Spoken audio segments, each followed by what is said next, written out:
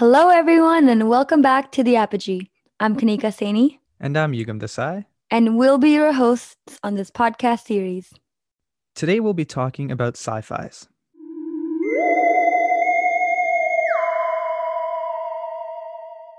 No, not that kind of sci-fi. I'm talking about systemically important financial institutions. But first, let's do a little history lesson. Back in 1994, John Merriweather founded Long-Term Capital Management. He put together an all-star team of people to start a hedge fund that could capitalize on the quantitative models developed by their academics and the market judgment of traders on the team.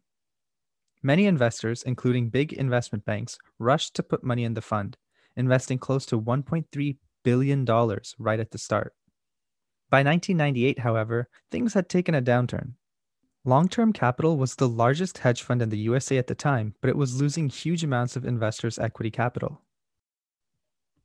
LTCM was at the brink of default in September 1998, and the U.S. Central Bank, also called the Federal Reserve Board, knew that if it collapsed, the ripple effects on the financial system would be far-reaching. So, the Fed bailed out LTCM in an attempt to minimize the systemic risk that came with its near failure. But did anyone learn their lesson? No, not really, and the events of the 2008 financial crisis tell us why. The problem is that knowing that long-term capital was bailed out by the Fed changed the behavior of other institutions. They were now incentivized to make riskier decisions because they knew that they were protected from the consequences, that the Fed would sweep in, bail them out, and prevent them from having to bear the full costs of taking risks. This is called the moral hazard problem.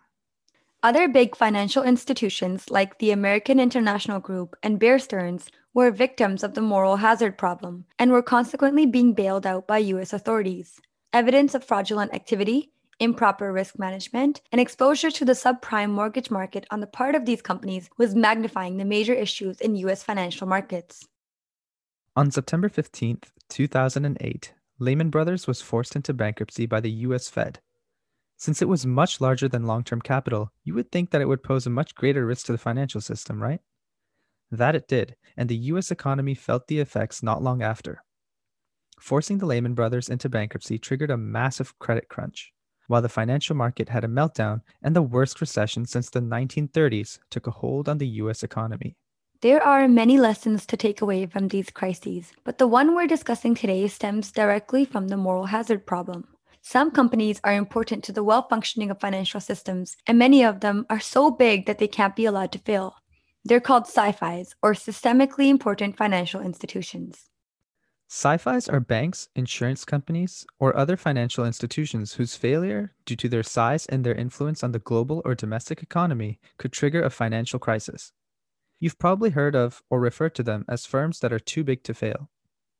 In Canada, the Financial Stability Board established a designation for major banks to identify them as institutions that could disrupt one or more economies if they fail.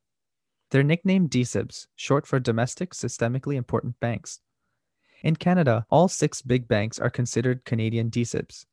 If you don't already know, this includes the Bank of Montreal, Bank of Nova Scotia, Canadian Imperial Bank of Commerce, National Bank of Canada, Royal Bank of Canada, and Toronto Dominion Bank. There is another category of SIFIs that in Canada are referred to as GSIBs, which are Global Systemically Important Banks. Since 2018, TD and RBC are considered GSIBs.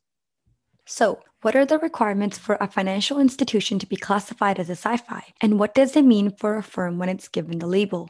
In order to gain GSIB status, a financial institution is assessed on 5 main criteria with multiple indicators under each heading: cross-jurisdictional activity, interconnectedness, size, substitutability, and complexity.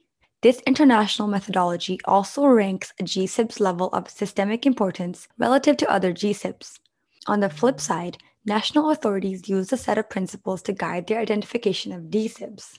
They take into consideration size, interconnectedness, substitutability, and complexity within the domestic economy. Once labeled as a SIFI, a firm faces additional scrutiny, oversight, and regulatory constraints. This includes higher capital requirements, periodic stress tests, and intensive supervision in the form of data requests and process reviews, for example.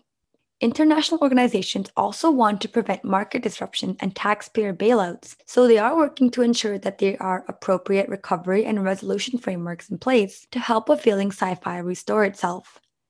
Now, we have all these regulations and recovery plans in place, but there's no concrete evidence that they'll be pivotal in times of crisis. Will these recovery plans actually work in practice? Will these actions be able to eliminate the moral hazard problem? And is this really the end of too big to fail? What do you think? Let us know on our Instagram page at the Apogee Podcast. See you next time.